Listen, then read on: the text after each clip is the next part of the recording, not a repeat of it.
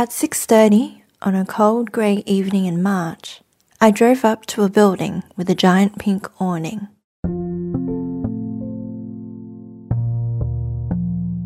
I had with me a bottle of water, a notebook and pen, and my recorder.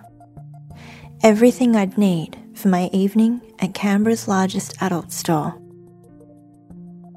If you're of a certain age, you've probably been to such a store at least once. Maybe even this one.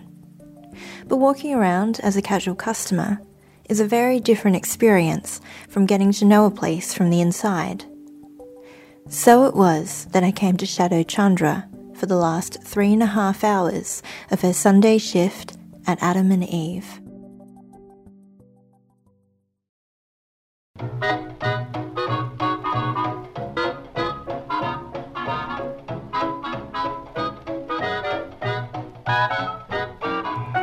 Welcome to Love Canberra, a show about love, sex, and relationships here in the heart of the nation. I'm Ivana Ho.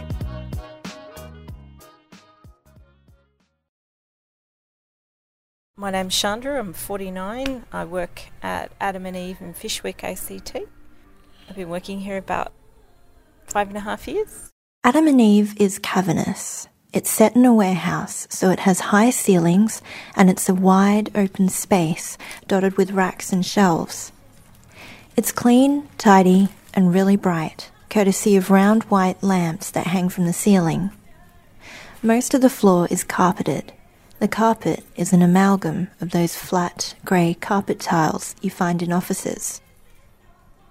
At this stage, it's about 6:40 p.m. Chandra and I are sitting on the white couch at the front of the store, which has its back to the view of the street. In front of us, there's a rack comprising a few glass shelves holding about 24 pairs of patent leather shoes. Some have clear plastic platforms. Most are red or black. Almost all are stilettos.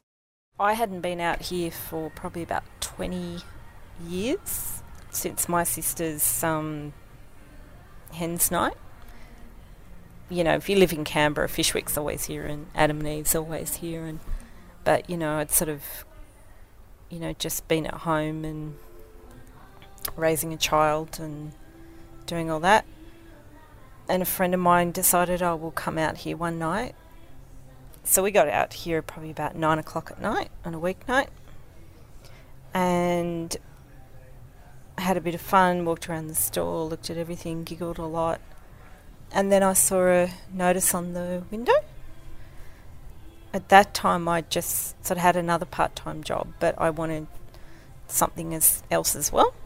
And so they'll apply, and I got the job. So you said that you saw the advert just on the window there? Yeah. We're still today, whenever we need staff, we stick up a notice on the window. So they don't advertise on media or radio or anything like that for staff. It's just mainly because they're interested, I guess, in people that use their products. Mm-hmm. And what sorts of jobs had you been doing up until that point? Well, I was a hairdresser for about 20 years, yeah. Also worked part-time in another retail store, so I sort of had a bit of experience with customers and customer service and understand the service side of retail industry. And I guess sort of not being intimidated by a shop like this sort of helps as well. Do you know what sorts of people or skills Adam and Eve look for in a retail staff member? Someone that's got a open, friendly personality, doesn't mind a little bit of hard work. You don't have to have a special knowledge, but you have to have an open mind. I don't think it's different from working in any other retail environment. You know, you're just pleasant to your customers, you ask them if they need help, and you just study up on your product knowledge of what's in the shop so you can sell them better and you can advise people. Yeah. Did you have any expectations about what it would be like to work at an adult store? It was more about what the customers would be. Yeah. And what did you think the customers would be? Well, I guess I don't know. Actually, I guess what I mean to say is I didn't realise how normal or everyday people tend to be the customers, and you get surprised, and you think, like they look like, just normal people, all walks of life, all ages, all nationalities, able people and disabled people, and yeah. So you didn't think that would be the case before you started working here? I guess I sort of had this thing that some people would be too embarrassed to come into Adam and Eve, or that only certain types of people came in, sort of single people, other people who work in the industry, stuff like that. And it wasn't really anything I'd thought about before. But it's really nice because you see a lot of couples come in, and especially older couples, which I think is really sweet. Define older couples. Oh, probably couples in their 70s and 80s you'll see in the shop, yeah. Because they're trying to enhance their private life and buy products that'll help them have a better sex life, so it gives you hope for your own future. Yeah. Do we have some customers there, do you think? Yes. So we've got like a group of boys who've just arrived in 2 cars. Yeah, a ute and a old Mitsubishi by the look of it. Okay, and it looks like they're heading towards the entrance. Will you be the one to serve them? Probably. Usually I say hi when they walk in so they know that we know they're in the shop. Yeah, I'll let you do your thing. At that point, Chandra got off the couch and went to say hi to the group of about 6 boys. I remained seated and watched them and a couple of the other customers. I try to be discreet and to not look too creepy. At 6:55, a young couple walk in. They look at the bongs in the glass case by the front counter, wander over to a shelf of vibrators, then leave again. It all takes about 7 minutes. The group of boys are scattered about the store. Some of them look at the bongs by the front counter, others check out the vibrators and dildos, then the party stuff. Afterwards, they all amble outside and stand around for a while before getting into their cars. Throughout all this, there's a lone guy who has just come to my attention. He spends some time checking out the clit ticklers and vibrators before I lose track of him. Sometime before 8 p.m, I spot Chandra and her colleague Kat standing by the hot drinks machine near the counter. It's just the 2 of them on tonight, and it's been just the 2 of them on the whole day. I start talking to them, and then realise I really should be recording our conversation. So that's why this will sound like it's starting midway in. I guess most of the customers that come in the shop, we want to make them feel relaxed. Yeah. Yeah. Yeah, so you guys are kind of already in the business of getting others to relax, which is funny because that's exactly what I'm in the business of doing. Oh, there you go. Yeah, and just act natural and yeah. Yeah. So that group of guys there seem to be very interested in the bongs. Yeah. Yeah. They usually come in groups, I've found. Yeah, usually. That's Kat. She's 21 and describes herself as a bit of a sex geek. She's been working at Adam and Eve for about a year. They're like probably late teens. They'll sort of all bolster each other's, confidence, come in, get what they want. You hear a lot of the same jokes after a while. Tell me some of these jokes. It's just, the ha ha ha, you'll like that kind of joke. Yeah. And what would they normally be looking at when they'd tell that joke? Sometimes the toys, because sometimes when they come in for the, if they're more interested in the bongs and stuff, they'll have a look through the store at some of the toys and then just joke around with them. But it's all lighthearted fun. We've never really had any problems or anything with them. Mm-hmm. Yeah. It's funny because you talked about how they sort of would bolster each other's confidence in coming in as a group. Yeah. But it seems like they still do need to put on certain airs as well, because they might be interested in something, but then they can't like show an inordinate amount of interest in it, and they've got to like look at something else before they kind of briefly look at the thing that they're actually interested in. Yes. Sometimes I wonder if it's like, you know, a reconnaissance mission, you know, and they're just scouting the terrain and they can sneak in later without their mates. Okay. You know? But, you know, most of the time people sort of come in, they know what they want. For example, yesterday I had a woman ring up and she's got a couple of kids that are sick at home, and she wanted us to get together some stuff for her so she could just race in the shop, pay for it and race out. And we're happy to help our customers like that too. Yeah. Mm. So what sorts of things did she ask for? Oh, just different toys and things like that. Different items around the shop, because she'd been on our website and she knew exactly what she wanted. Yeah. And so did those guys get anything? Yeah, I think they bought a grinder, which is like a little metal container that chops up the herbal matter. That's opening it. Okay. Yeah. Is that pretty typical of groups of like young guys, that they'll look at the bongs quite a lot and, you know, just flit through the store and not really? Oh, it depends. Most of the time, they've come in for the what we call glassware, and they're coming in for something specific. Yeah. Yeah. And then will you ever see any young guys just coming in by themselves then? Sort of, you were sort of saying before that, they're probably here just for reconnaissance, and then they might come back in here by themselves later. Have you ever seen once or twice over the years? It's not that common. I'm sure they could probably come back in at other times. Yeah. But yeah, once or twice I've had them come back in after everyone's left, and they've come in and they've gone and bought something that they're worried about their friends approving. Yeah. So, but not very often. Yeah.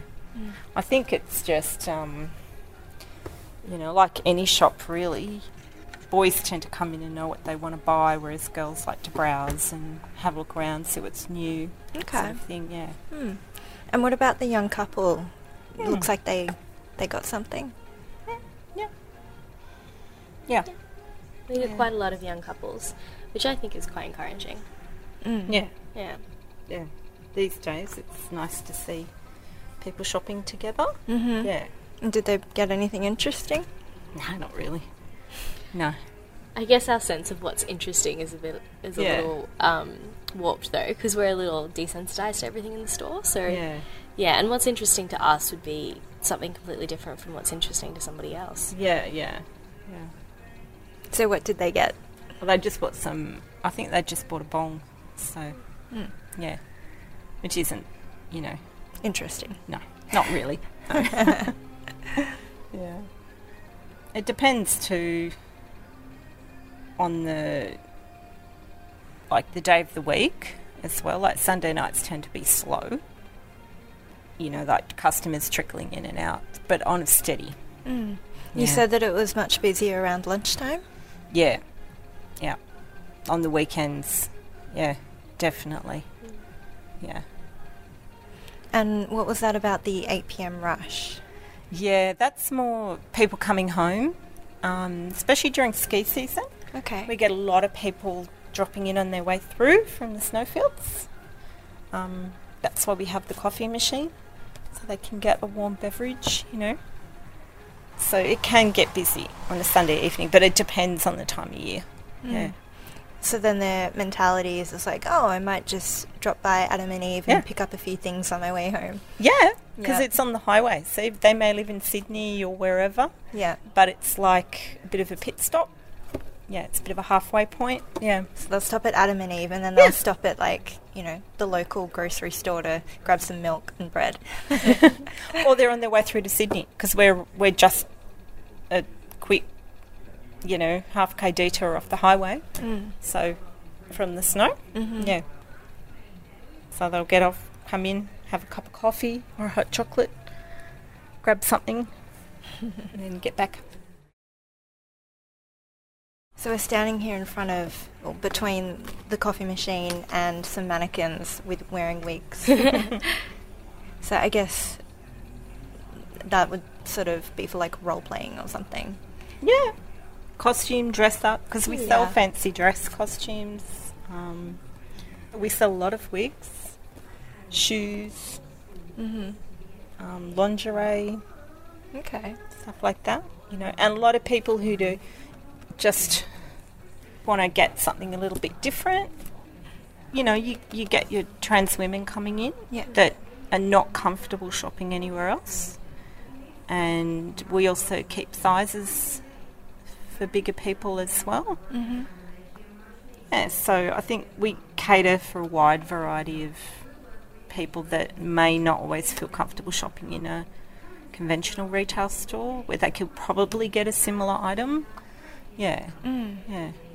Yeah, that's interesting because I would say that there are a lot of people who find coming to sex stores quite intimidating, but then it sounds like there are also groups of other people who find it more comfortable shopping in places like this. I think so. Yeah. Especially in Canberra, I think, because Canberra in general is quite a progressive city, and I think most of the stores around here in Fishwick are quite open-minded, and for some people it's really nice to have that kind of attitude when they come in looking for certain things, because different people are into different things, or you know, and we're fine with that. Yeah. Do you ever see people walking past the store who look like they want to come in but seem a bit too shy to? Not really, because you sort of have to drive here to get here. Yeah. So foot traffic's doesn't really happen unless you work around the area and you're walking to and from your place of business. So most of the time it's people, they've come here because they want to come here. Yeah. Okay. Do you guys need to say hello to that person who's walked in, or? I think she knows what she wants. Okay. Yeah. Made a beeline. Yeah, she knows what she wants. In case you missed that, Chandra and Kat were saying that it looked like the customer who'd just come in knew what she wanted, so they didn't need to go to her. They could just wait at the counter for the customer to come up and pay for their purchase. You do get some people, though, who it's their first time in a sex store. Had a few people who, just very nervous, don't know what to expect, don't know how to interact, obviously have a lot of ideas in their head about what kind of things to expect in stores, things left over from back when sex stores were kind of more seedy as well. So, you get some of those people in, but I really enjoy it, to be honest, because I really like helping people to feel more comfortable with their sexuality and what they're into. So it's nice to see those nervous people come in, and then after a while they start to settle in, and then, or they'll approach you and ask some questions, or they'll be like at first, I don't really know what I'm looking for, help me out. It's nice to see some new people come in and then get more comfortable. And so what would you say to the first timers to make them feel more comfortable and to help them narrow down what they want? Sure. So we're a very large warehouse. We're brightly lit. We've got the radio playing. All the people behind the counter mostly are women. There are a couple of men who work for the business, but we're mostly women. We're fine to help you out with what you're after. We have great product expertise. We treat things, when we talk about things, we treat things very clinically. Like, we won't talk in seedy innuendos or anything that makes you feel uncomfortable. And it's a nice place. We get mostly couples in here, so it's a friendly environment. But then, so if there were a first timer walking around looking a bit unsure, what would you do? I'd probably ask if they want a hand with anything. Yeah. But if they say they're fine, I would leave them and just let them know that I'm here to help. We don't really push in here because some people like to browse privately as well. So we let people know that we're open to helping if they would like it, but it's up to them, so they can take the initiative. So we will sort of acknowledge them, at some point. If they do look like they're a bit lost, or they need some help. But we also respect their boundaries if they say no. And so if that first timer doesn't know what they want, what kinds of questions would you ask to guide them? Now at this point, Kat had left Chandra and I to serve a customer. You'll hear Kat in the background while Chandra and I are talking. I would say, what are you interested in? Did you want to buy a toy? Did you want to buy some literature? Did you want a movie? Did you have a specific product in mind? 75% of the time they'll say toy. And then I'll ask them, okay, so what's important to you in a toy? Is it size, shape, performance, colour, what it's made of? Because some people are sensitive to certain materials. Whether they want it to look like fantasy or reality, And then you can sort of narrow it down. You can, okay, we come over here, I can show you a selection of these. And also to price. Like some people don't want to spend a lot of money initially. But I've had people who've come in and they've researched, our $200, $300 vibrators extensively on the internet. And they've come in and they might be a first time and they might be nervous, but they know exactly what product they want. Mm. So, like this woman who just came in, who was in here for all of 3 minutes, yes. I think. Yeah. And she went straight down to the back where the toys were. She picked up whatever she wanted and she left. Yeah. Mm. Yeah. Okay. Whereas there was another guy who was wandering around here, just a young fella, and the dark hair. Yeah. So he just walked out. Didn't get anything. Just browsing. Yeah. And he was down looking at the metal section, which sort of a lot of different sort of that's more of a niche specific sort of thing. Mm-hmm. And yeah. Shall we look at the metal? Yeah. Okay. Yeah. Chandra and I walk several paces to the left of the counter. We come to a stop in front of a wall hung with dozens of smallish gleaming metal items. Most of them are individually wrapped in clear plastic bags. So all sorts of lovely little torture devices for intimate parts of the body. Okay, so these are all stainless steel as that sign says up there. Yeah. Okay. So would you like to tell me about any specific things? Okay, well, most of the things on the wall you notice are these long, thin rods with a loop or a ring at the top end of them. Yeah. Those are designed to slide down, straight down the eye of the penis, straight down to the urethra, and then the ring goes underneath the hood of the penis and it locks it into place. Right. So we have a lot of those. Okay, so not for the faint-hearted. Not for the faint-hearted. They, like I was saying before, they're very niche and they're very specific, and somebody who's looking at these knows what they want, generally. And then we've got things like the metal cock rings and bands which go around the base. Mm-hmm. And sort of... And what about this? So this here one? You've got 3 circles. 2 of them are the same size, and they're joined together by sort of the small arm of the T, and then the long downstroke of the T is connected to that larger circle. So what is this? Straight. So you guys the large part would unlock and go around the neck. Ah, okay. And then the 2 smaller ones would be for the wrist. Right, I see. Okay. So it's basically a restraint device, like it's a collar and cuffs. Okay. Yeah, but they're joined by a metal bar. Yeah. So it's very restrictive, that one. Yeah.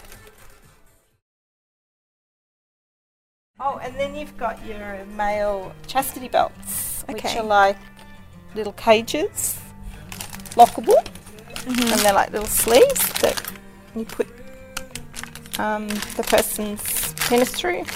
They've got a padlock, and then that stops them from having sex with anyone except the key holder. Mm-hmm. Is that a butt plug over there, the thing with the fairy tail? Yes, it is. Okay.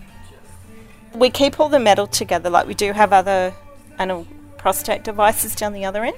But anything that's metal we keep together. And we've got cute little fluffy bunny tails. And then we've got slightly longer white fluffy kitten tails. And then we've got long orange fox tails. Nice. Yeah.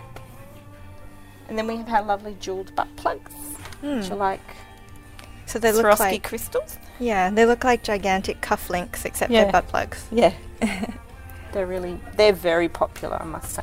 And then we have our electrostim range, which again, is a very niche thing, but it's actually a really good therapeutic device as well. It's like the TENS machine that physiotherapists use, but you can attach all sorts of toys to it to give you like an electric charge. Right. Yeah. Okay. Yeah. And then we have our strap-ons and harnesses for people who want a little bit extra length. Yep. Yeah. Or you know, like gay couples who want, like female gay couples who want to play with their partners and stuff like that. Yeah. Lots and lots and lots of dildos. So this looks like it's probably the biggest dildo that you have, the 17-inch. Yeah. That is pretty scary. Yeah. Yeah, that's not for the faint-hearted. Have you sold any of these? We sell a lot of those. Really? And generally we sell them to bucks nights. Yeah. Because I think they're trying to scare their friend, the groom. Yeah. Well, that's what they tell us anyway. We never know. Do you guys ever get customers who kind of say, you know, oh, I'm just getting this as a gag gift, but you suspect All the that, time. you know, it's actually for them? Or I'm buying it for a friend, or someone sent me in to buy this. Yeah. Yeah, we do. But that's, you know, part of it, and it's, you know, you never question anyone, and yeah. So where is your 50 Shades It's over range? Is here. it? Okay. It's actually quite a good quality range. Like when they were designing it, they had very good quality control, and the toys and the products are actually quite sturdy and quite good. Yeah. So I'll say that one thing for that. They got that right. So what are these? They are actually nipple clamps. Right. So basically that top ring, sort of you pull it out, put it on each side of the actual nipple, and it just creates pressure. They look a bit gentler than the other nipple clamps that we saw. They're actually quite nasty. Oh, really? Yeah. Okay, because they look so delicate. They do. They look very pretty and they look very delicate. Those particular ones are a constant pressure, right? So there's no way to adjust down the pressure on them. Whereas these other ones here, which look a bit scarier, they've actually got a little screw at the top, which means you can take the pressure down quite a bit. So, Okay. yeah. So it's not always very clear cut when you look at something. They might look innocent. Like, because the other nipple stuff over here, you've got ones a bit like those ones, but they're all fully adjustable. Yeah. Okay. These are the scariest ones, though. What makes those scary? Because they're the Japanese clover clamps, they're designed to be incredibly painful at their fullest. Right. And they create quite an intense pressure. Yeah. And they're a lever design, so they have you can sort of move them apart and pinch them. And They look like pliers. yeah, They look like mini pliers. Yeah. Yeah. But yeah, usually we keep, like in our store, we have a sign saying no one under 18 past this point. Because once you get down to the DVD area, which is behind a doorway and a screen, it's restricted. So no one under the age of 18 is actually allowed down that end of the shop. So we do check ID. Yeah. And because of that, we keep some of our more hardcore fetish stuff around the back here. Okay. Yeah. So we've just walked into that section. Yeah. So hardcore fetish. So we've got some ball gags paired with nipple clamps. Fantasy web. So I guess you'd tie each of the corners of that web to bedposts. Yep. And then restrain them. Restrain their wrists and their ankles. Yep. And any other part of their body that you can attach it to. What would you say would be popular on this particular wall? Oh, the ball gags, definitely. Okay. Yeah, and the rope. So the bondage rope. Yeah, definitely. Yeah.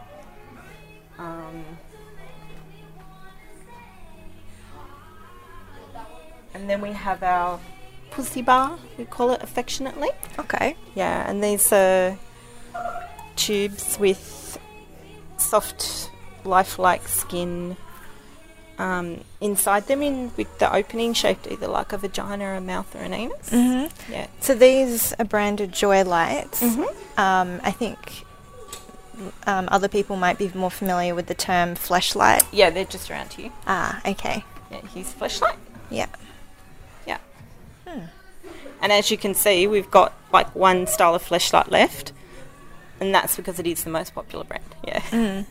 Do you guys sell very many of these? Yeah, we do. A lot. Yeah. Yeah, they're a very, very good regular seller. And we also, on this wall too, we have smaller versions which don't come in the long hard case. Mm-hmm. They're just the soft part on the inside. Yeah. Okay. Yeah. And then over here we've got our medical devices. You know, I was talking about before how we get people prostate. Mm-hmm. So we have pumps, penis pumps as they're known by. And they're designed to help rebuild the muscle and the muscle memory so that after the operation, it's a bit like a workout or an exercise machine that they do a little bit every day and they get their movement and their strength back. Yeah. So, and that's a really key part of our service, I think, because I think a lot of people don't realise unless they get that medical support, you know, they can get back to where they used to be. Yeah. So what are these Hydromaxes? Well, they use water instead of air. The other one's like a vacuum with a little pump thing that you do by hand. Yeah. Whereas the Hydromax and the Bathmates brand, you use the water as the vacuum pressure instead of the air. And they're actually meant to be a lot gentler on the skin and give you a more even and safer, you know, because some people can overdo it initially. So these are a little bit better quality and better for so they're just generally better. So they're a really good one too because they're high quality material and they'll last you forever. Yeah. What are some other items that people might use for rehabilitative purposes? I don't know if it's rehabilitative, but we have like these crazy looking, scary sort of torture devices here which are actually meant to elongate the penis. Okay. And they're like a little splint with the little screws and bits that pull the organ out and meant to extend it for you. So, yeah. And I see there's a guide down there, how to enlarge your penis. Yeah. Surprisingly popular. Yeah. Do you think that there are ways of making, you know, what you were given bigger? Like if you keep using, because it's a muscle, so if you keep using the pump, I'd say the pump's better because it works on rebuilding the muscle and strengthening the muscle. It's like a workout machine. So if you use it, the more you use it, the stronger your muscle gets. It won't make your muscle go bigger than it can naturally do, but it'll keep it better. And like anything, if you stop using it, you go back. Yeah. So you can get some permanent effect from the extender, but I think, you know, most people sort of, if they're really worried, they'll go into surgery later on. But yeah, it is a muscle, so you can improve it. If that makes sense. Yeah. Yeah. The next stop on our tour around Adam and Eve was the DVD section at the rear of the store. This section is fully enclosed, accessible only through a doorway draped in strings of long white beads. So we've got these like strings sort of like entering a tiki hut or something. Yeah, get the sound effect. So as you walk in, you just got lots of boobs in your face. And the old style classic films and stuff like that. Big boob bunnies. Is it bunnies? Is that the word? Yeah. Grannies. Okay. Grannies. Okay, big boob grannies. Yeah. And next to trailer trash mums. Yeah. Okay. You'll probably freak out your listeners if you keep reading the titles. So how are these sort of categorised? Okay, well, obviously you stumbled on our MILF and GILF section, like grannies I'd like to fuck and mothers I'd like to fuck. So that is another niche that's very popular. It's this older women. And then below we've got our classic films, which are like films from the 80s and 90s, which we had a few left over, so we're still selling them. And then we have... Anal. Yeah.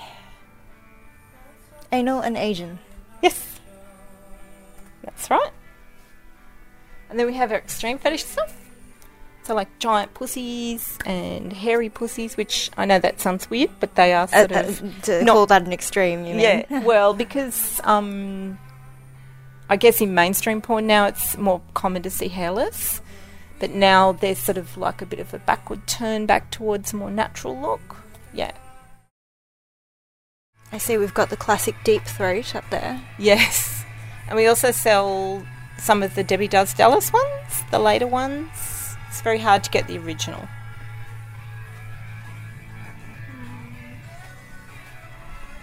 I'm trying to show you the nice things. Oh, we've got our lesbian porn here. Uh-huh. And on the opposite side, we've got our gay male porn. Yep. Looks like the personal trainer series is quite extensive. Yeah. Yeah. Buff boy bodies.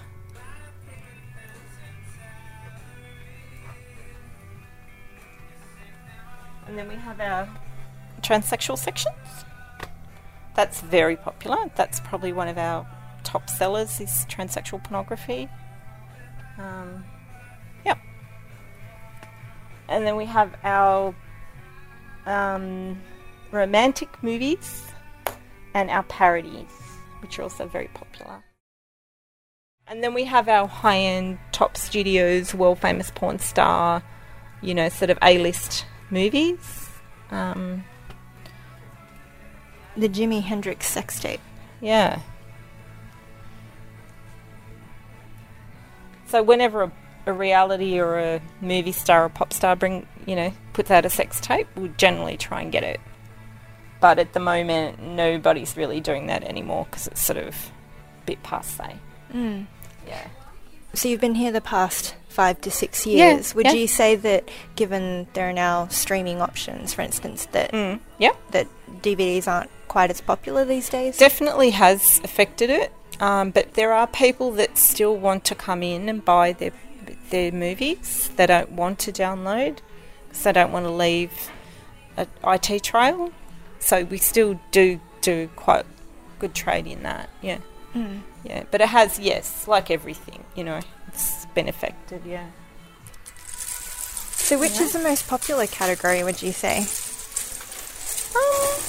It varies, It really does. Like I said, we sell a lot of trans porn and we sell a lot of gay male porn.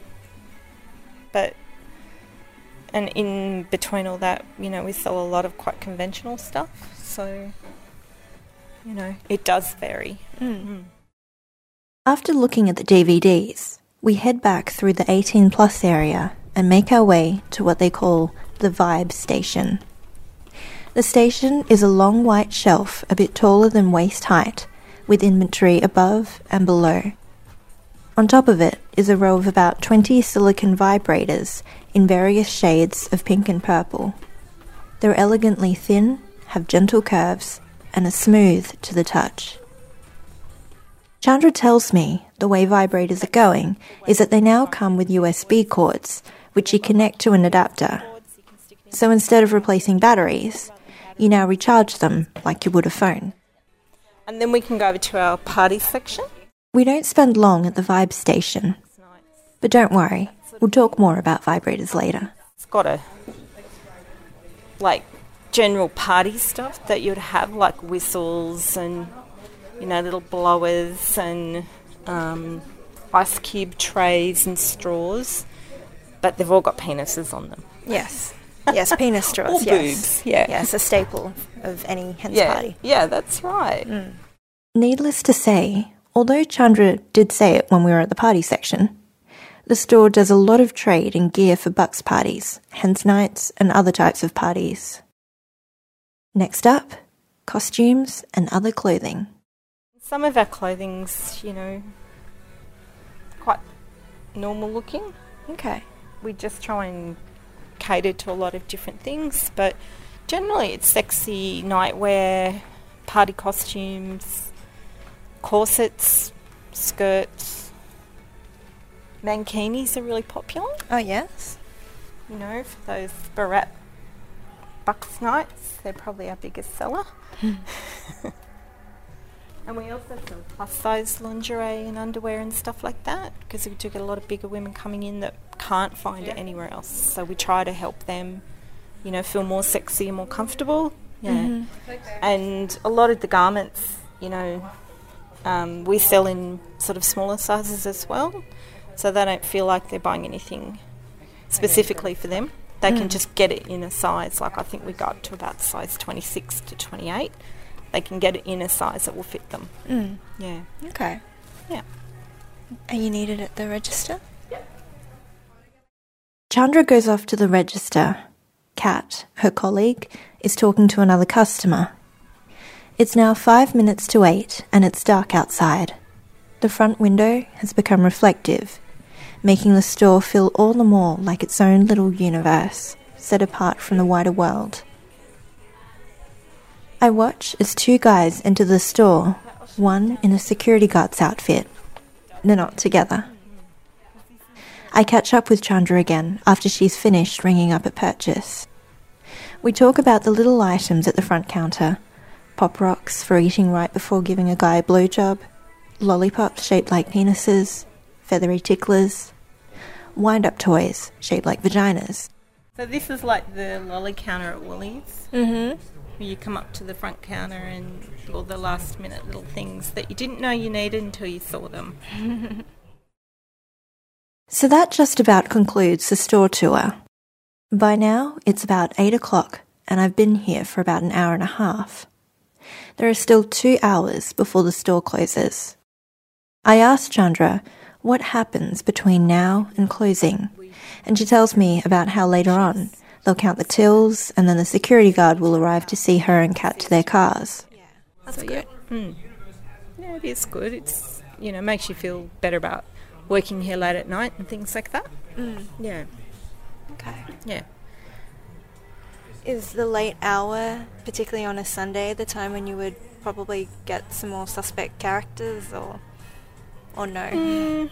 Not at a place like this? It's more on, I think, Friday and Saturday nights, because we shut at midnight. Mm-hmm. Yeah. And the dance clubs are open down the street, so that tends to bring in the more sort of, they've had a few, or they're all G'd up on, testosterone or whatever. Mm-hmm. Yeah. But yeah, they tend to be more iffy nights. Yeah. Would you agree? I would agree. Yeah. People also go out Friday and Saturday nights, get drunk, and some people come round for a laugh around those times as well. They're usually mostly get prank calls Friday, Saturday nights. Prank calls? What do they? So you pick up the phone and what do they say? What's the biggest dildo you got in the shop?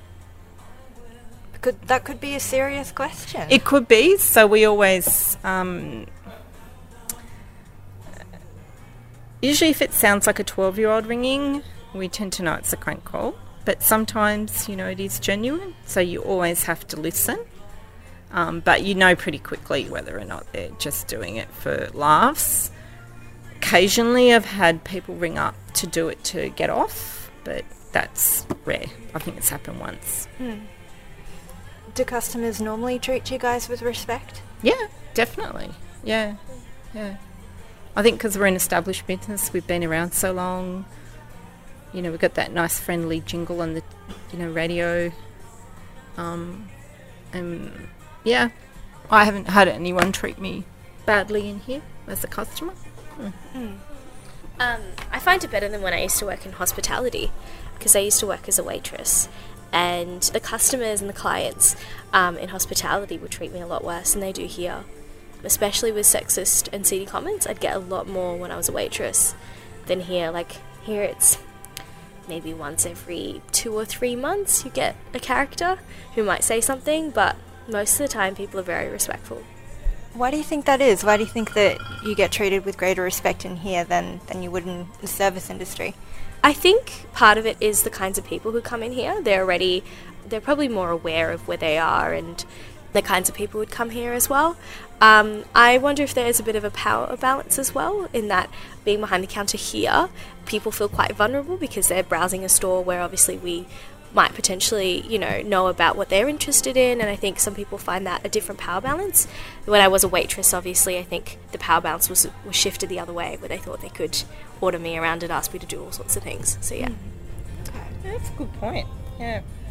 And I would say yes. I think we take our jobs seriously and we try and act professional and be friendly, not antagonistic or tired or cranky with our customers, and show genuine interest in them and treat them as human beings. And I think they appreciate it sometimes. I think they're tired of maybe walking into other retail shops and either A, being ignored or sold something that's not suitable. Or do customers ever sort of tell you their stories and share things about their relationships and about their sex lives? They do, but not all the time and not often.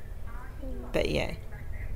Yeah, because I can imagine that if they're buying a particular product, then, they might be prompted to share something with you about why they're getting it. Yeah, I think once you make them feel comfortable and relaxed, or you ask them a direct question, what do you want this product to achieve for you, or what do you think, you like, that's when they'll open up. Yeah.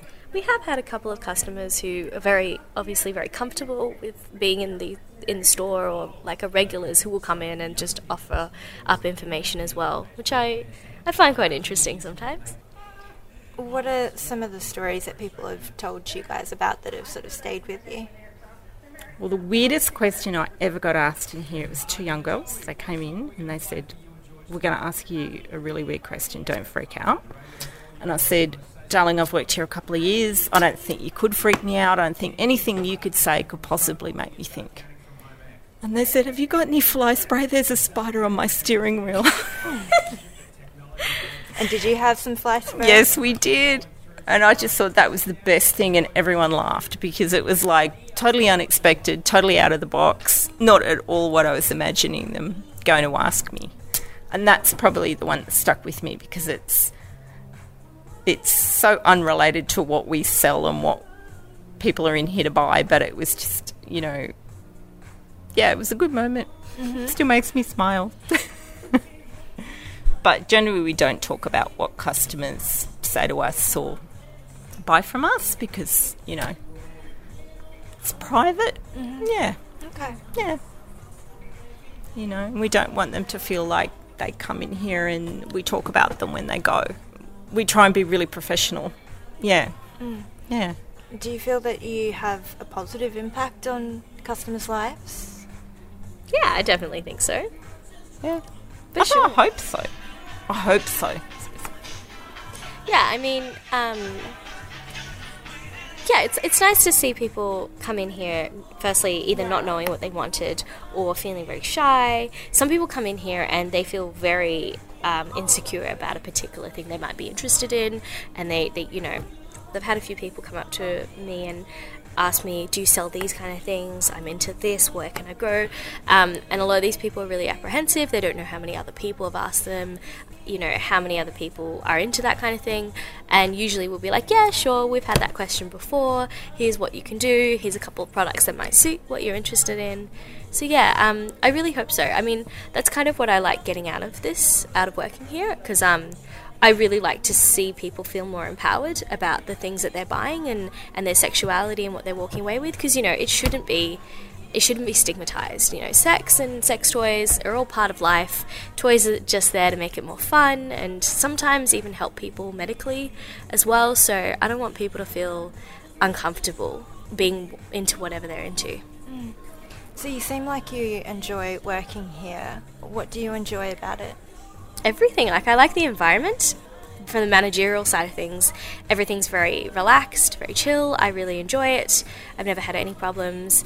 From the products, I've always been really interested in toys, so I'm interested in that. I'm interested in helping customers, interested in hearing challenges as well, I think, because after working here for a while, you go through the same kind of, when you're helping someone, what are your budget, what kind of things are you looking for, do you like external, do you like internal, you go through the same kind of questions, but occasionally you'll get a customer who'll say, okay, I have this problem and this issue, can you find something that fits?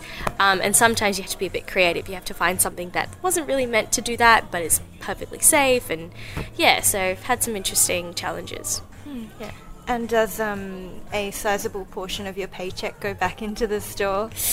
Yes.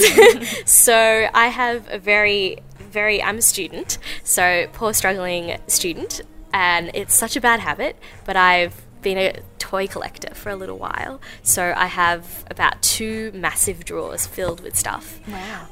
And this job definitely helps a little bit with that. It's kind of hard because you start working here and you're just like, I want everything. What am I going to do? So yeah. So when you started here, it was a bit of over a year ago, did you say? Yeah. Okay, and so did you have to go through a process of learning about everything that's in store, and was there anything that you learned about that was particularly notable? Yeah, there were a lot of things that I learned. I'm still learning. I by no means have an exhaustive knowledge of everything. I was a little more confident with the toys because I myself had a bit more experience with them, and I read a lot of blogs online about that. I was less confident with, sometimes you'll just get questions about, people are sensitive to certain kinds of ingredients and certain kinds of lubes, trying to cater for that, trying to find something, learning about I suppose the industry behind the products as well. What's the engineering that goes into these? Because sometimes you need to break it down so you can find something for someone. The medical stuff I had to learn about, because some people come in here for medical reasons. They get sent in by their GP. So finding toys to help them with that. The glassware I had to learn, because I didn't know any of that. I mean, the toys are only one portion of the store. They make up about a third. There's still the lingerie, the costumes, glassware, everything else you have to learn. What would you say is the best-selling product? The best-selling overall? Yeah. Oh, interesting. I would say our Lilo vibrators are very well selling. They're quite a well-known brand. People research them online. They've heard about them before, so they come in and they know what they want. Apart from that, the glassware. Yeah. Okay.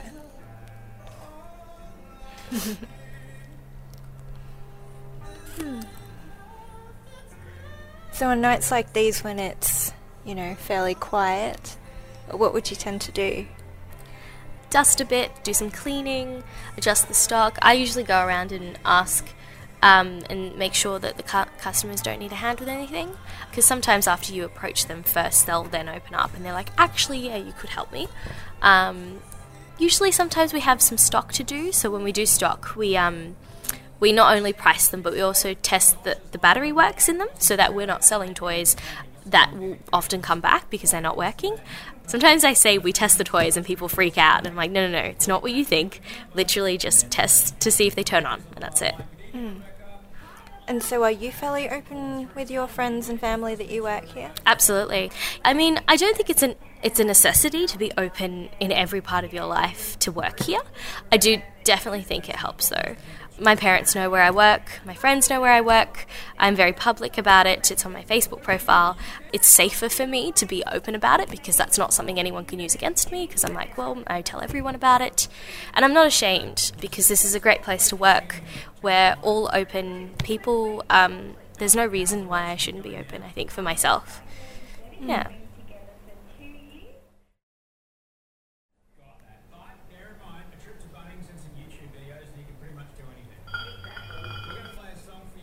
So that bell goes off if there's anyone near the counter. So. Oh. But that's not me, though, because I've been leaning against this thing for a while.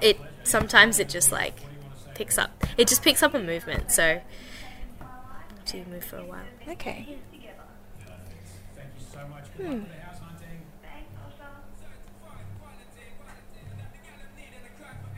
So what would you say is a product that you don't see often, that people don't often buy?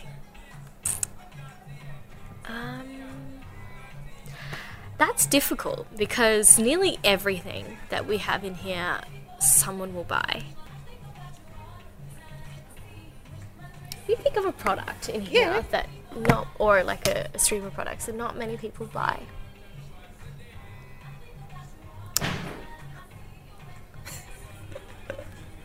Sorry, just heard a crashing sound from the back of the shop. What would that have been, a possum? Possibly, yeah. I think the customer's back down there. I think they just dropped something. We do have a pet possum out the back, though. Do we? Yeah, with the babies and everything. 7, eh? You have to ask Daniel because he's his pet project, literally. Books. Yeah. Yeah. Okay. Yeah. Not magazines, but erotic fiction. We probably don't sell as much of that as anything else. We've had stuff sitting around here since before I came. So I would say that's probably our slowest mover because people can buy it all on Amazon now. They don't need, bookstores online. They don't really need hard copies. So, yeah. It's now about 8:30, an hour and a half to go until closing. Chandra and I talked a bit about the impact 50 Shades has had on what customers buy. Unsurprisingly, they've seen an upsurge in BDSM items since the book's release. Chandra mentioned the kind of 50 Shades kit that they'll sell, comprising a crop, kegel bells, and a blindfold. Then I asked her what are the trends she's noticed in her 5 years of working at Adam and Eve, and she said rabbits. That is, the rabbit vibrator. When I started here, they were our biggest seller in toys. Really, really popular. And I actually think it's because they featured them on a Sex and the City episode back in the late 90s. I remember that. Yeah. Or early 2000s. A lot of women remember that. And so they ran for years. And now they're not so much. But definitely, I think, more so than toys, we sell a lot of enhancement products like herbal Viagra and stimulation stuff for women. And that wasn't quite as common like 6 years ago? No, we had Spanish fly and we had delay sprays for men.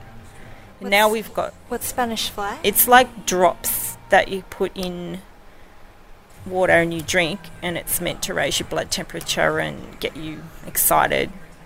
And now we've got all these pills and creams and gels and spray-ons and stuff. It's sort of... that industry's really boomed. What about anal toys? Yeah. Because I haven't been here that long, but I'm curious. Anal toys, have we had a spike in that, or has that always been a big seller? In case you missed that, Kat just popped up in the background and asked Chandra about whether anal toys are something that have become more popular of late. I think they've always been a steady seller. Yeah. But I think the metal, like, how we were talking about the sort of the metal, kinky, tortury, and the tails, and the little metal plugs and the dual butt plugs and stuff. That's a newish sort of item that's got more and more popular, definitely. So I guess what we've been talking about is sort of more on the demand side. What have you noticed in terms of how products are changing and what manufacturers are putting out these days that they weren't putting out so much back then, or how have products changed? Bongs, you can now buy silicone bongs instead of glass ones. That's a new thing. Definitely toys have changed. Like I was saying, they've gone away from the mains-powered toys and the battery toys to more rechargeable. The quality of the materials improved a lot. It's mostly all medical-grade silicone now rather than the sort of safe plastics. I think people are more sensitive to allergies and things these days. Lubricants have gone away from silicone to more water-based products. They're way more popular. The way products are advertised as well has changed. Yeah. I think Lilo has had quite an influence on the industry in terms of vibrators and sex toys being, I suppose, marketed more classy. So they'll have like plain white packaging with the toy. They'll be in bright colours like bright blue or pink. For vibrators for women, they'll be just a plain shape, like they won't look like a penis or anything like they used to. So that has been interesting, a bit of a shift in the industry towards imitating Lilo's kind of lead with that.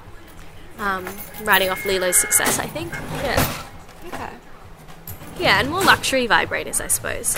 A lot more companies are looking into producing some of the luxury kinds of vibrators within the $200 range as well. Yeah. So what would be the difference between a $200 vibrator and like a $70 one? A few things. Usually the company usually has more resources to invest into engineering vibrators. So, even things like the motor that's in a vibrator, like engineering something that is powerful but also rechargeable but also quiet. A lot of things goes into that. So the actual motor inside, they put a lot of money into that. You get kind of this difference between what I call a buzzy vibration and a rumbly vibration. So if you ever feel a Lilo or a We-Vibe, they kind of feel rumbly and they feel like their vibrations kind of go a bit deeper. Whereas if you feel something that's a little less, it'll be more of a surface vibration. And for some people that can be really nice. For some people it can be numbing. You're also paying for materials as well. Rechargeable costs, like to make it rechargeable costs a little bit more as well. So yeah, it's kind of a lot of features on top of that. I think We-Vibe has an app that comes with one of their toys, so obviously engineering has had to go on into doing that because it's all Bluetooth and connected to your phone and everything, so yeah. Yeah. Have there been any entirely new products that have come out in the time that you've been working here? Yeah, I'd probably say the Womanizer or the Satisfier. What's the Womanizer? Okay. It's kind of one of those things that has to be seen. Experienced. We're not going to experience it tonight, though. Yes, we are. Okay. Well, I'm going to turn it on. And you're going to...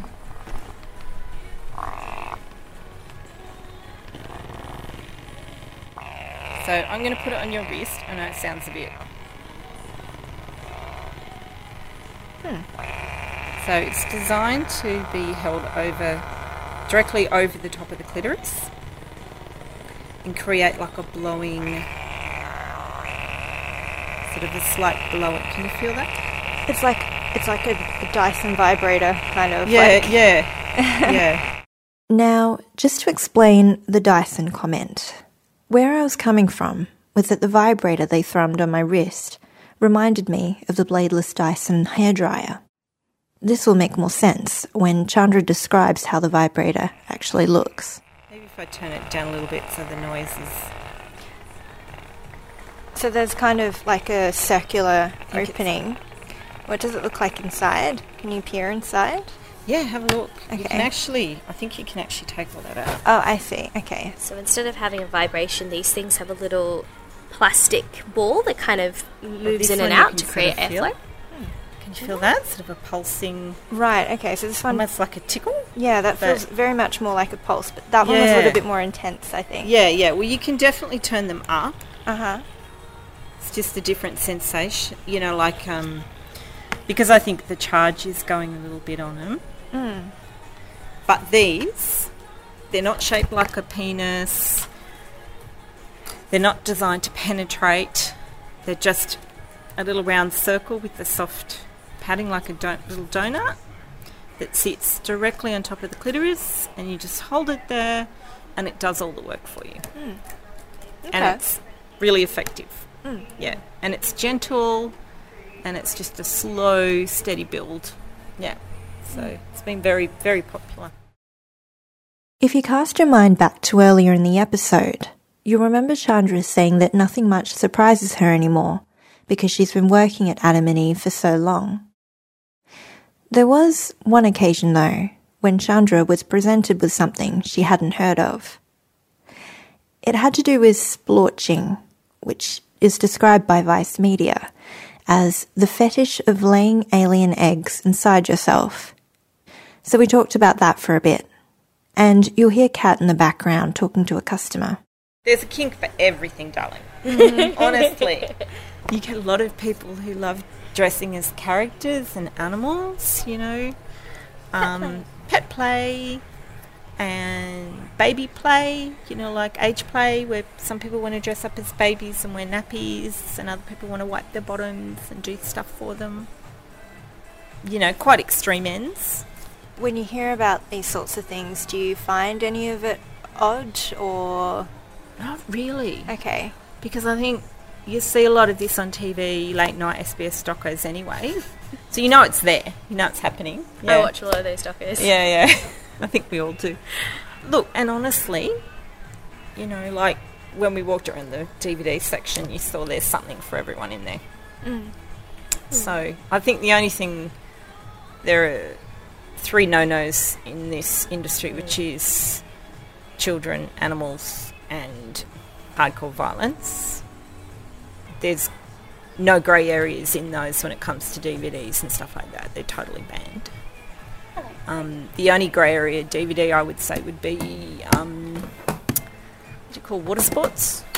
Where you've got women who squirt, which is female ejaculation. And some people say it's just urination, but it isn't. So that would probably be the only one that I would say that's, there's 2 sides to that one. But urination is a no-no? Urination and faeces are also a no-no. Okay. Yeah. Definitely. That's why when the female squirting DVDs came out, it was almost like it had to be proved medically that yes, this is not that. And then it can be classified and it's allowed to be sold. Yeah. Okay. Yeah.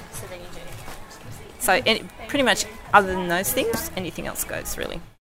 After a while of talking to Chandra, Kat rejoined the conversation. I asked her how working at Adam and Eve has changed her views on sex and people. It's normalised a lot of it for me. Like, I've always been very open about sex for myself. I've not had a very good understanding or good grasp of what other people do, what other people are into, and especially with more of the fetish stuff that I'm, I suppose, not as exposed to.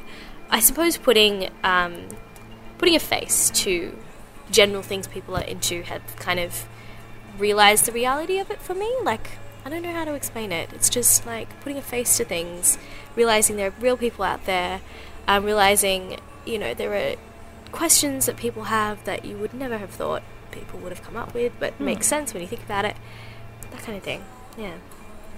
One thing I will say, that has changed my opinion or attitude is getting to know a lot of the working girls that come in here for costumes and supplies like condoms and things like that, and lubricant, is that they're also normal, everyday average people as well. They're not these sort of evil demons that the media can sometimes make out. They're just, most of them are women just trying to earn money and get on with their lives, and some of them, like especially the ones that work, in the dance clubs, the pole dancing stuff, they are professional athletes and they're at the top of their, sort of peak profession. Definitely. And they're amazing, and they're doing this because they're really good at it and they can make a lot of money. And that's one thing I think that my attitude has definitely changed, is towards other people who work in the adult sex industry. Yeah. And I think it's a good thing, because I think that a lot of people tend to marginalise people like that or don't associate with them, or, yeah. We went on to talk about misconceptions some people have about people who work in the sex industry, which includes Chandra and Kat, given they're employees at an adult store. Chandra discussed the assumptions some people have made about the role that they play. We work in here and we sell things, but we're not selling ourselves, if you get what I mean. But some people come in with that expectation. Mostly people who don't know any better, or they're from out of town, or they assume that we have, video sex booths or swinger booths, rooms out the back and stuff. But yeah, most people who come in here know that it's a safe, open, non-sort of creepy environment where they can walk in. They're not going to get harassed by other customers. They're, everything's laid out really clearly. They can see where everything is. There's nothing really sexual confronting them when they first walk in the store either, because sometimes we get parents who bring really young children in because they can't leave them in the car for obvious reasons. So we made sure that at the front of the shop there is absolutely nothing that could shock or alarm a child. And we have a restricted section at the back where, unless you're over 18, you can't go. So we tend to very much separate those two sides in our shop. Has your daughter been in here before? Yeah, she comes in. She's, every now and again she'll pop in with her friends or something like that. But I think it's a bit of a rite of passage in the ACT. Definitely. Like everyone knows about Adam and When you Eve. turn 18. Yeah. Well, yeah, exactly, yeah. Can I ask how old you are, Kat? I'm 21. Okay. Yeah. And when did you first visit a sex store? I'm actually not sure. I didn't do the rite of passage though when I turned 18. I didn't come straight in here, but I've always wanted to. I'm not sure. Maybe I was 19. Yeah, I think I got very comfortable very quickly. I do think my experiences with the ACT sex stores kind of helped with that, because I have visited interstate, and there's only one or two stores in New South Wales that I will visit. Some others I don't feel as comfortable. And even as someone who works here, so yeah, I definitely credit the ACT stores for making me feel comfortable enough to feel confident enough applying for a job here and working here. Yeah. Why do some of the other stores make you feel less comfortable? A lot of it is about, I suppose, how much attention they've put into the store and to make it feel comfortable. I have, unfortunately, had experiences in New South Wales where I've gone in and there were certain assumptions made about me due to my skin colour and my gender as well. I think one time I was in a store in Sydney and there was an old man behind the counter who made assumptions about what I was into, and it was very sexist and very based on what he saw and what he looked in me, which I didn't like, because I was already someone who was fairly confident in my sexuality and what I was into, so I didn't like having someone make assumptions of me. And I think that's something that we pay a lot of attention to do. Like, we wait for customers to kind of express that to us or ask us for some guidance, rather than making any assumptions by the way someone looks. Yeah, definitely. What they're into, what they're going to buy, because you can never tell. People are into all sorts of things, and it's just not a nice experience having that assumption put on you instead of being allowed to claim what you want, what you're into yourself. Do you remember what the assumption was that he made of you? I did. So he made an assumption that I would be into flavoured condoms so I'm half Asian. So he made an assumption that Asian women must be submissive and that I must therefore love giving. Yeah. So must therefore love flavoured condoms. Needless to say, I walked straight out because I was very insulted, didn't feel comfortable. He was very condescending as well, and as a young person, I didn't feel very safe. Yeah. Did you actually ask him, though, why he thought that you would be interested in the flavoured condoms? I did, but he didn't. I mean, it's one of those things that, I immediately felt uncomfortable. It's not a very pleasant experience to have happened to you. I felt very embarrassed. I was riled up a little bit. So, there was a lot of things I could have said in the moment, but I think in the end I was just too angry and I walked out. It happened almost as soon as I walked into the store. So after that experience, I was like, okay, that's a store that I won't visit again because I'm not sure how I feel in that. But there are some other stores in Sydney where I feel so comfortable in as well. It's because I hadn't visited any stores before other than the ACT ones and the ones in Canberra, that I had kind of just assumed that the ones in New South Wales were all the same as well. But I think some stores pay less attention to how they're set up, or I think New South Wales might have some different rules around that sometimes as well. Like some of the stores they have to be upstairs for some reason, or downstairs. Yeah, they can't. in the No, basement. they can't be on the street level. Yeah. So they can't be a shop front on a street. They have to be up or down a flight of stairs. And I've generally noticed too that there's usually a single man working behind the counter, and they're usually quite small and pokey. They're usually just like a small shop room. and just higgledy-piggledy stock everywhere, and and I just think it's probably a reflection of the fact that they probably can't afford to put on more than one staff member, therefore they don't want to put 2 women on, and also too because of the fact that a lot of those stores have been there a long time in established areas. I think there's sort of a much more male traffic in and out of those stores than female traffic, especially the ones up and down Oxford Street. So I think there is that sort of old school thinking that it's not a women's environment, it's a male environment, and when women do walk in, they get judged straight away. And I agree with you. I think even if you go in with a partner, they talk to the man first. And I mean, that was just one experience I had. Not all stores are like that. There are a lot of stores in Sydney I feel comfortable in, but sometimes it is about, but it's more the kink fashion stores in Sydney that sell adult toys on the side. It's not the adult shops, that are comfortable. It's more the, like, Max Black and big places like that are more geared towards cross-gender market and more friendly and open. But more the alternative scene, I suppose. Yeah, rather than the old-fashioned sort of style of shop, which was, the sleazy guy in the West, in the raincoat with the brown paper bag, that stereotype. So what would be in the brown paper bag? The dirty magazines and the porn. Yeah, okay. So the magazines get put into the brown paper bag when they leave? Yeah, to hide them.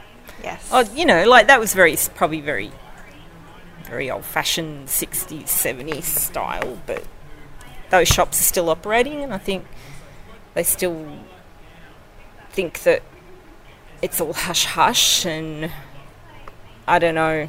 I hope it's changing. Was the first store that you visited, Chandra, like one of those, the seedier variety? Probably was. It was actually Club X in Canberra City. Oh, really? When they had a peep show. Okay. And you go in and pay $2 and watch some girl take half a bra off in 3 minutes, and then the little screen came down. Yeah, stuff like that.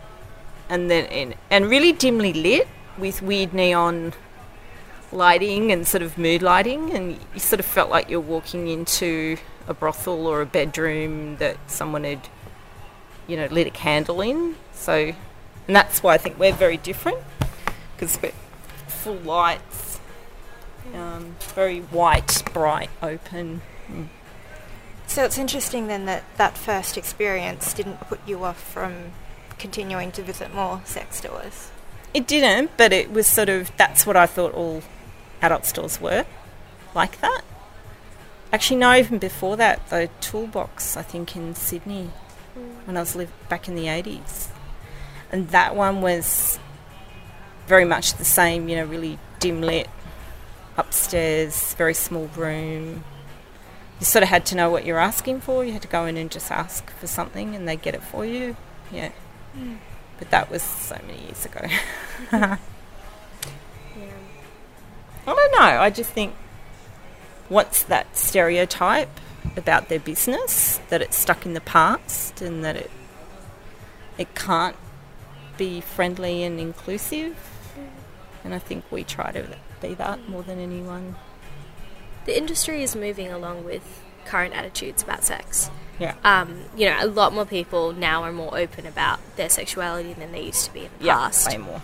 The internet has opened up, so many areas of sexuality that no one would ever have shared before, and it's so easy to access, even online stores as well. It's just so easy to access things now that I think moving to this more brightly lit environment where it's more about, you should feel comfortable in the store being interested in whatever you're interested in, because it's just a store like anything else, any other store. Yeah. I think it's interesting in terms of the shift then towards normalisation and brighter lights and all that sort of thing, because it sort of tells customers that they don't have anything to be ashamed about in coming in here. And so then I wonder what kind of message those more dimly lit, kind of seedier style of stores, what kind of message they're trying to send. I think what they were trying to do is sort of say this is a private place and it's dark enough so you probably won't get recognised, that sort of thing, and we try and make it feel like more like a bedroom than a shop, you know. So I think there's two schools of thought on it. It's just the way we've chosen to go. I think the industry has shifted a lot to very women-driven. It's a very much more women and feminist-driven industry now, because a lot more women are becoming more open about being into it. And I think with the older kind of set up for stores, I think a lot of women felt uncomfortable in those stores because I think they were geared more for men back in those days, because men felt a lot more comfortable with their sexuality and being in that kind of store. So I think with the industry being flooded by a lot of women and both making toys and buying the toys, and selling them things. And being the face of selling them. Yeah. It's now 5 to 9. Chandra and Kat both started at 11 a.m. They work double shifts today and are looking forward to going home. And what do you think you guys will do when you go home? Sleep. I've got class in the morning tomorrow, so I'm going to go straight to bed. Monday's my day off, I don't have any shifts. So I'll probably go home, turn on the telly, have a glass of wine or a cup of tea, depending, and then watch something, then go to bed. I don't know very much about the glassware. Okay. I'll come round. Chandra came around the other side of the counter to tell me about the glassware. We play coy about what the glassware is used for, falling back on the word herbal products. Over the next 15 minutes or so, Chandra shows me the various pills, creams, gels, and other things she spoke about before that are intended to enhance sexual arousal. We looked at the games, mostly for couples, and the discounted stuff that customers can rummage through under the counter. At about 9:10, Chandra and I take a seat at the round white table by the Vibe station. She's pretty tired by that stage, but when we start talking about things that spark her interest, she perks up again. Is there anything you've looked at? I suppose you've picked out a few things and you've asked me about them that you've gone, Yeah, I mean, I'm thinking that as my current relationship advances, assuming that it advances, you know, I can see us walking through here and having a look around. Yeah. It's a nice place to window shop, and it's a nice place to come in and kill half an hour with a partner and have a bit of a giggle, or you can get excited over something and try it out. Yeah, no, that's good, because I think that's nice when couples do stuff like that. Yeah. How come? Well, it's nice to know that the couples are on the same page and that they're open with each other about their sexual desires and fantasies and stuff. And most of the couples that walk through here, and honestly, it doesn't matter how old they are or what background they come from, the fact that they walk in together and they're both invested in making the other partner happy is what I've noticed. I've had, women in headscarves with their husbands walk in here and be quite open about what they want because they need something, And I think it's really refreshing when you see people from other cultures that you would assume would be very conservative and wouldn't even think about walking through these doors, and they do. And you think, oh, good, Sex sort of transcends any race or culture, I think. Yeah. And you see it more here. Like, on a everyday basis. A lot of assumptions you might have had in the past about people, you just sort of go, well, that one just got blown out of the water. Yeah. So, yeah. I think I've liked that about working here. There's a podcast that I listened to called The Sporkful, and their current tagline is something along the lines of obsessing over food to understand more about people, and it seems almost like you could say the same for sex and sex toys. Yeah, because food's universal, sex is universal. And I'll tell you what, in a slow economy or in a recession or when people are cutting back on stuff, food and sex become really important. Luxury items might go out the window, but basics never go out the window. People always come in for condoms, lubes, vibrators, even if they have to buy a $10 vibrator. They're always coming in, you know? Do you guys have $10 vibrators? Yeah, we do. So I think it's not how much people are spending, it's the fact that they're still walking in the door and spending. If you get what I mean? Like, you still need to go to Woolies and buy food, but you won't buy the lobster, but you might buy the tin of tuna, but you're still walking in the door to get something that you need. And that's why I think the sex industry is like, I totally agree with you, I think it is like the food industry. I think it's necessary. People don't see it as a luxury, they see it as a necessity. Yeah. I asked Chandra if she'd be able to characterise her regulars for me. Are they men, women, old, young? Chandra's response surprised me in that it wasn't really that surprising at all. Instead, it kind of fulfilled the stereotype. I think we get more regulars as men, and I definitely think they're 50 plus, and they generally tend to make a beeline for the DVDs. But they've probably been doing that for decades, you know. Why I say they're regulars is they're the ones that actually want to learn our names and say hi when they walk in and stuff. Or somebody, like somebody that's working in the industry and you see them every week, for something. I guess because we get so many customers in all the time, it's not an intimate getting to know someone and becoming friends or anything like that. It's just that you might recognise their face, and if you're not on every shift, you might only see them every couple of months or something. And so you also work 2 other weekdays.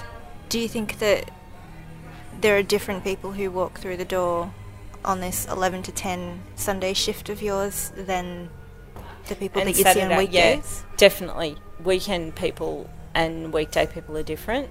Yeah. Definitely get younger people on the weekends. You get more interstate people on the weekends. You get more party people on the weekends. Stuff like that. So the weekday you get your more average, typical people, rather than, your people who might work around here, or your stay-at-home mums or parents, or your older people that are retired and don't work anymore. Yeah. And they don't want to come in the weekend, they don't want to come in at night. They want to come during the day, normal shopping hours, that sort of thing, yeah. Well, I'm curious as to who might come in here at like 9:45 tonight. Last minute, sort of desperate. Broke my glass, broke my bong, or they're running in because they got lucky and they need last minute condoms, Sometimes the girls over the road will race in and grab a couple of things before we shut. Yeah. So you just have to wait and see. It's only got 35 minutes to go. Mm-hmm. Yeah. So we'll start counting our tills in about 10 minutes. We tend to start shutting the doors at about 10:02 when the security gets here, and then we keep the doors open till right on the hour, and then we go. And it's pretty quick. So because we get everything ready to go, and as soon as it hits, we go. But occasionally you get a customer who's last minute and knows what they want, or like some of our biggest sales have been at 5 minutes to, and they've raced in and they've bought like $600 worth of stuff. Just give me that. So you never know. At 9:25, a couple walk in and veer into the 18 plus section. At 9:30, a young guy makes a quick purchase. And shortly after that, till time. Hello. Hi.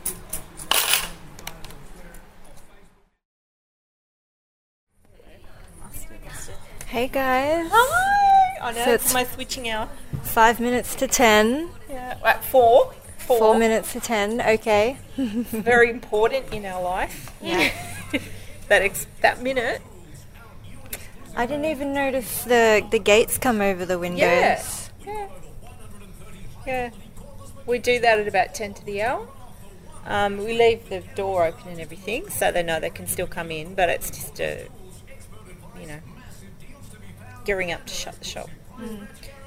So we'll give another couple of minutes and then we put everything away. See if anyone rushes in. Yeah.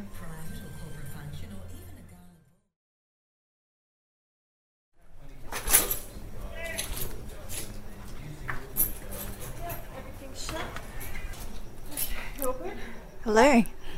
That was to the security guard who was looking at me and my recorder with uncertain eyes. And then exit. Yep. Lights off.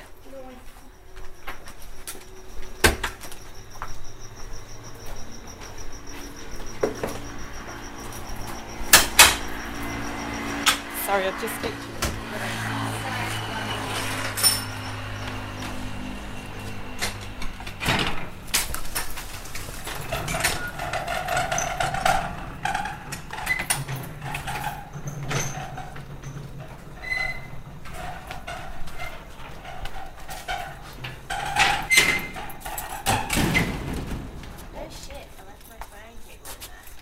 That was Kat, saying she'd left her phone cable inside.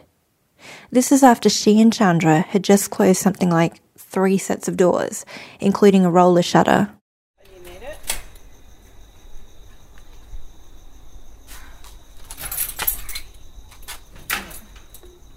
Reset the alarm.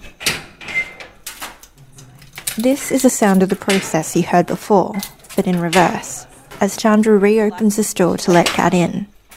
The security guard stands by and waits patiently throughout. It's pretty incredible. It's like massive door. Just okay and then off. Yeah. Oh yeah, the security in here is tight. Trust me, if there was ever a zombie apocalypse, this is where I'd want to be. So you know what I'm talking about. Yeah.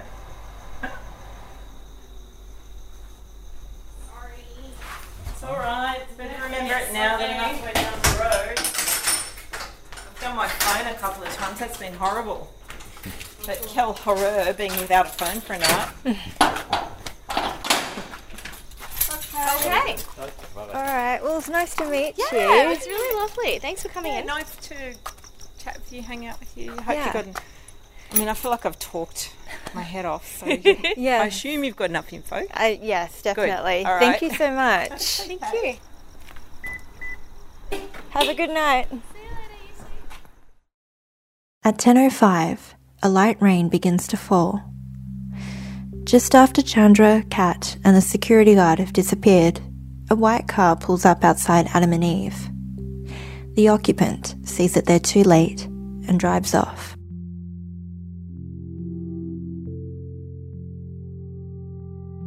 The street looks entirely different at night.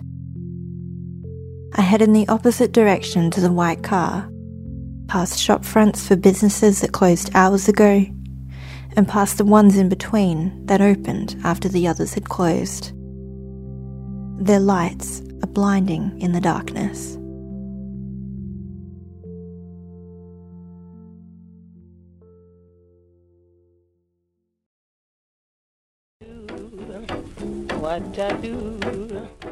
Love, Canberra is written and produced by me, Ivana Ho. The theme music is by Proletaire. Interstitial music today is by Poddington Bear. If you like the show, remember to tell a friend. And if you like the show a lot, why not leave me a review on iTunes to help others find it? On the next episode of Love, Canberra. There are people that are, in my world that I've not had conversations with, and they have no idea what I do, or, they don't know what my past has been like, or what my dreams for the future are. and they just see me as a young person with no direction, just poking along in life, whereas behind the scenes it's a whole different picture, and yeah, I've got a whole big idea and big dream that I'm trying to pursue. That's next time on Love, Canberra. Thanks for listening.